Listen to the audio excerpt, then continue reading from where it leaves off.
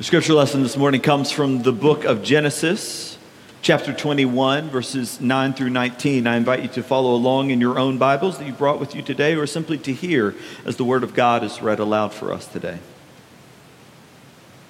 Sarah saw the son of Hagar the Egyptian, whom Hagar had borne to Abraham, playing with her son Isaac. And so Sarah said to Abraham, "Cast out this slave woman with her son, for the son of this slave woman shall not inherit along with my son Isaac."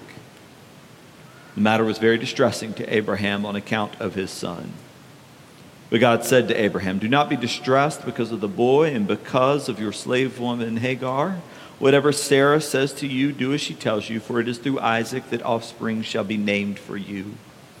And as for the son of Hagar, I will make a nation of him also, because he is your offspring." So Abraham rose early in the morning and took bread and a skin of water and gave it to Hagar, putting it on her shoulder, along with the child, and sent her away. And she departed and wandered about in the wilderness of Beersheba. And when the water in the skin was gone, she cast the child under one of the bushes. And then she went and sat down opposite him, a good way off, about the distance of a bow shot, for she said, "Do not let me look on the death of the child." And as she sat opposite him, she lifted up her voice and she wept. And God heard the voice of the boy, and the angel of God called to Hagar from heaven and said to her, "What troubles you, Hagar? Do not be afraid, for God has heard the voice of the boy where he is. Come, lift up the boy and hold him fast with your hand, for I will make a great nation from him." And then God opened her eyes, and she saw a well of water. And she went and filled the skin with water and gave the boy a drink. This is the word of God for us, the people of God. Thanks be to God. Would you pray with me? Father, whether because of my words or in spite of them, may your word be spoken. And whether we come with willing ears or stubborn ones, help us to hear. In the name of the Father, the Son, and the Holy Spirit we pray. Amen. Someone once accused Bishop Desmond Tutu of South Africa of talking about love too much in his sermons. His critics said, "If you keep talking about love, love, love, people might get the wrong idea. People might not understand what God expects from us. They might think that there is no rule or law, that they can just get away with doing all sorts of things." In reply, Desmond Tutu said, "If you believe that love opens the door for moral laxity, then you have never been in love." He said, "Love is so much more demanding than any law. An exhausted mother," he said, "ready to drop dead into bed, will think nothing of sitting the whole night through by the bed of her sick child, because love is so much more demanding than any law." I like that. I think it's true. I think it's true in part because Desmond Tutu did not invent the idea, though he put it very well. If you read the book of Romans, you'll find the Apostle Paul writing on the same thing, that love demands more of us than any law could, as he tries to help the first generations of Christians understand all the implications of Easter. On the one hand, Paul says that we are free from the law because Jesus died and rose from the dead and forgave us all our sins while we were yet sinners. That means that we can give up on trying to be good enough or fulfill the demands of the law. But on the other hand, Paul says, our forgiveness is no excuse for doing what we want. He says, whoever loves others has fulfilled the law. And then he goes on to say, be devoted to one another in love. Honor one another above yourselves. And at the absolute apex of his plea to the Romans, Paul says to them and to us, therefore, in view of God's mercy, offer your bodies as a living sacrifice, holy and pleasing to God, for this is your spiritual act of worship. A living sacrifice. That's awfully demanding. I wonder if you've ever seen a living sacrifice. It sounds like a contradiction in terms. Most people think of a sacrifice as something that we give up, that is lost or destroyed. The Old Testament vision of sacrifice was that something had to die. But Christians see things a little differently. We serve the risen Savior, whose body still bears the wounds that we gave him. But that same wounded body is now living and glorified. And since Christ is risen, then we have inheritance in eternal life. And now we can pour ourselves out.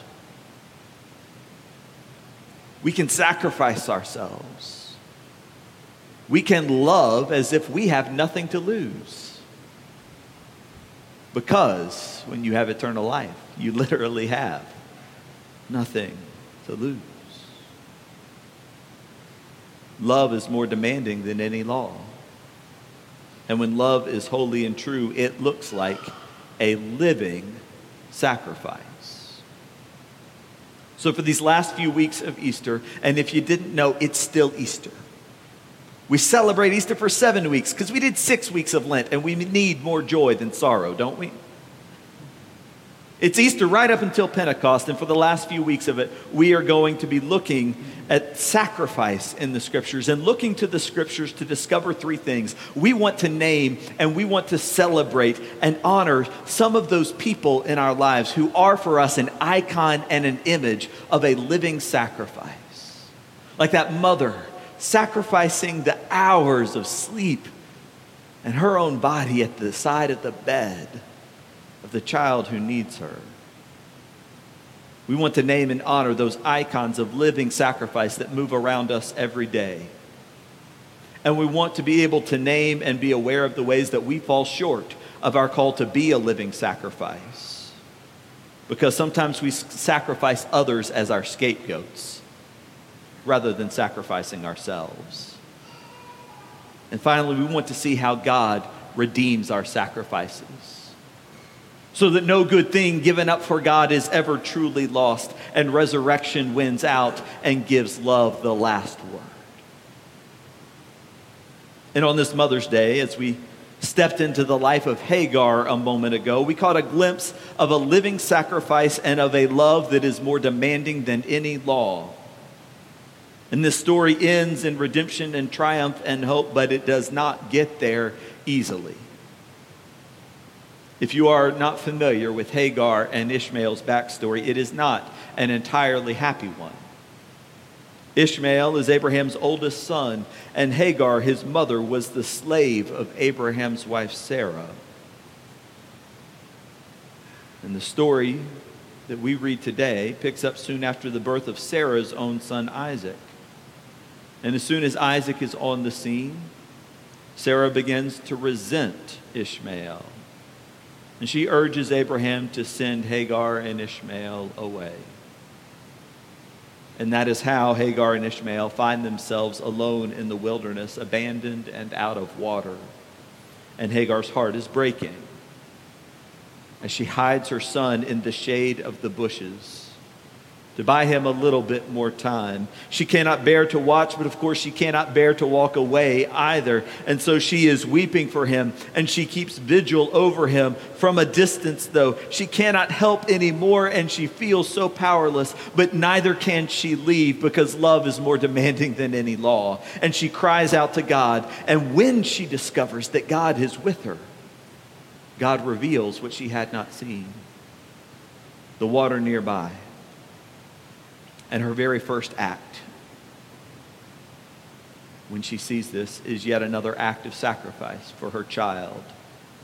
We are told that she fills the skin with water and brings it to Ishmael. I get the impression that Hagar would not pay close attention to the instructions that they give you on an airplane. You know, those about the oxygen mask, put it on yourself first. Sure, she would say. I get why I should put mine on first, but forget it. Ishmael first. She fills the skin. They are both dying of thirst, but the first sip goes to her son. She gives her boy a drink because love is more demanding than any law, and this is her living sacrifice. And it is no wonder then that God would one day say to Israel in the book of Isaiah, as a mother comforts her child, so will I comfort you. Or that in the Gospel of Matthew, when Jesus himself was weeping over Jerusalem, he cried out and said that motherhood was the best icon he had for his image of sacrifice. He said, "Oh, how I would gather you as a mother hen gathers her brood." And he wept. Ellen Cantereau once said that to have a child is to have your heart running around outside your body. So if you are here today, and if by any chance, at any point in your life, you were a child, you are someone's living sacrifice. And that sacrifice is an icon of God's love for us, and of a love that is more demanding than any law. We see in Hagar an image of a mother's living sacrifice. But of course, Hagar's story is not only the story of how she willingly sacrificed herself for Ishmael. It's also the story of how Hagar was sacrificed by Sarah and by Abraham. How they made her the scapegoat for the troubles in the household. How they chose to make their lives more convenient by their indifference to her plight and Ishmael's. Here in chapter 21, Abraham is more sympathetic to Hagar. We are told that he was greatly disturbed about sending her away, though we are told he was more concerned about the son. But even that concern might simply be because he was humbled by his past. Only a few chapters before, in Genesis 16, when the resentments and the conflicts first arose in the household, Abraham had flatly told Sarah, "Do whatever you want with Hagar." If he was not actively sacrificing Hagar, Abraham was at least indifferent. He was willing to let her be sacrificed, rather than finding a way for him to sacrifice himself. I don't know what it would have meant for Abraham to be a living sacrifice. And neither does he, because he did not try. For us as Christians, the radical call we have received in Jesus Christ is that we no longer have the option of sacrificing others on our behalf. We are called to be a living sacrifice.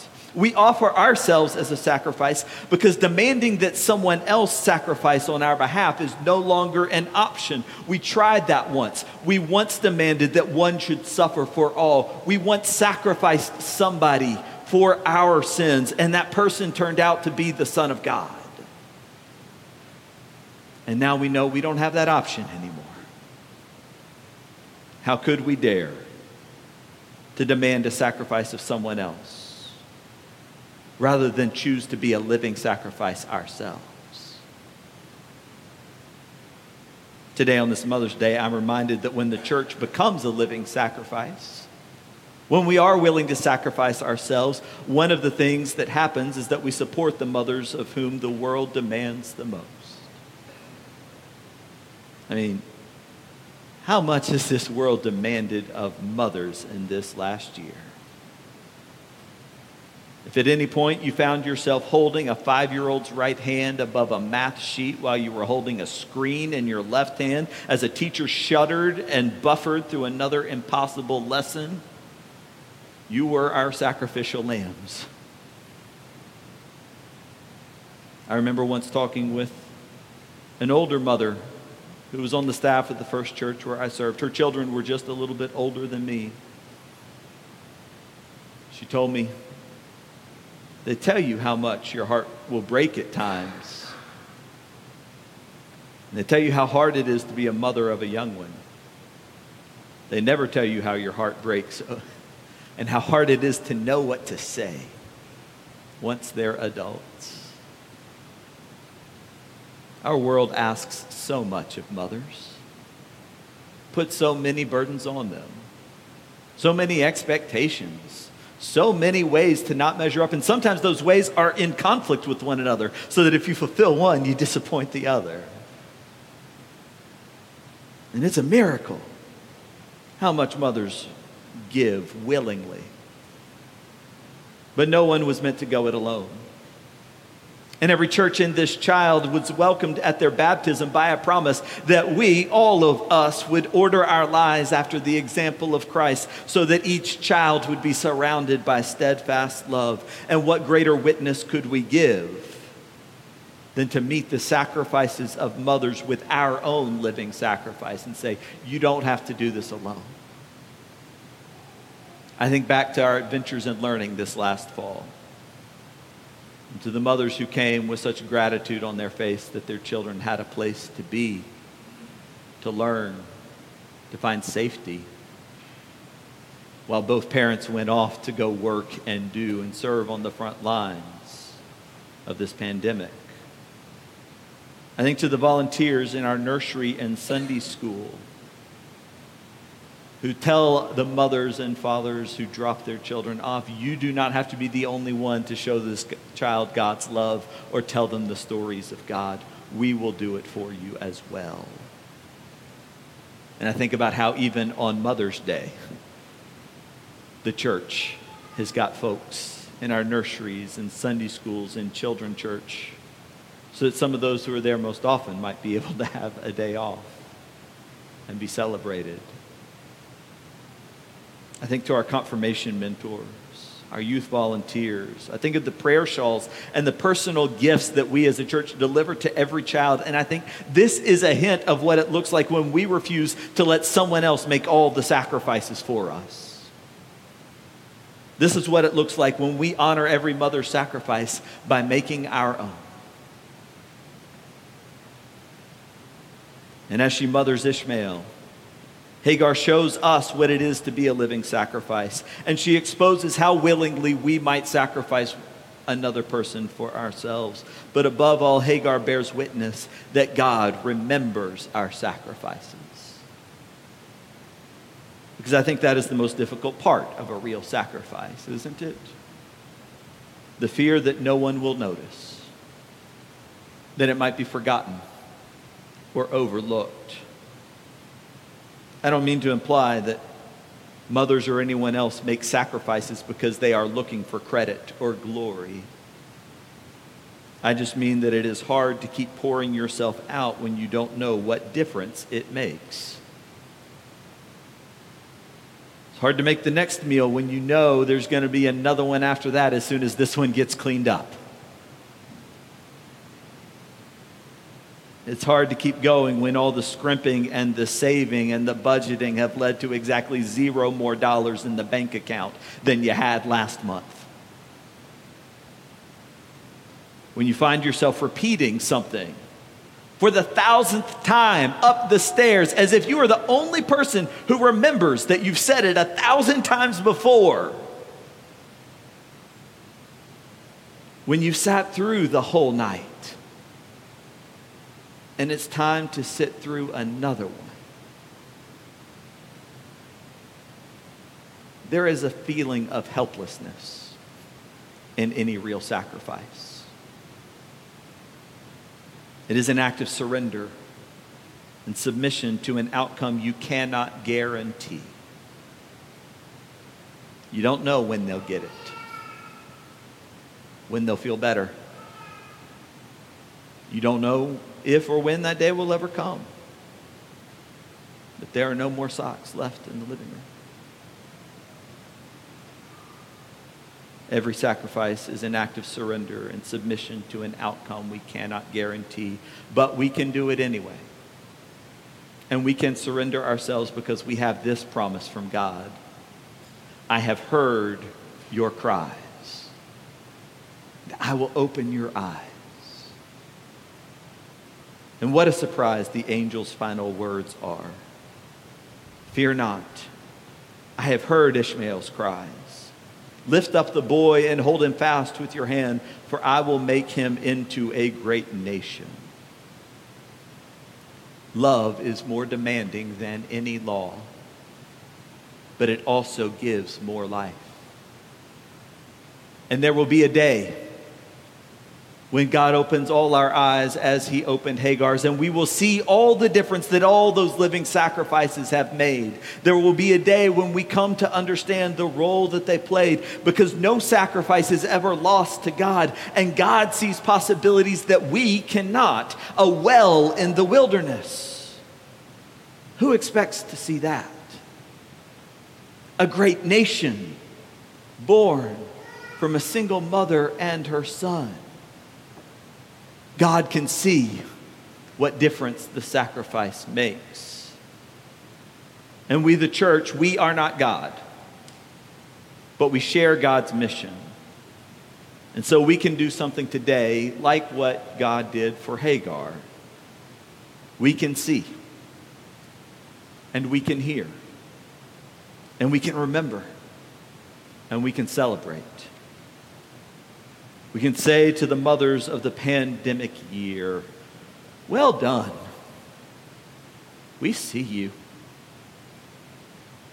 And we can say to grieving mothers and to those who are grieving children who died unnamed,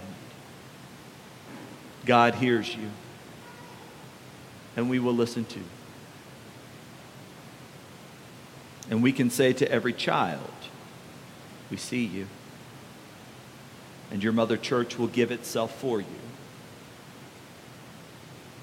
And if we can be a church like that, then there's no telling what difference it might make or what sorts of things we might see. Love is more demanding than any law, but it also gives more life. May we give thanks to God for those who continually give us both life and love. In the name of the Father, Son, and the Holy Spirit. Amen.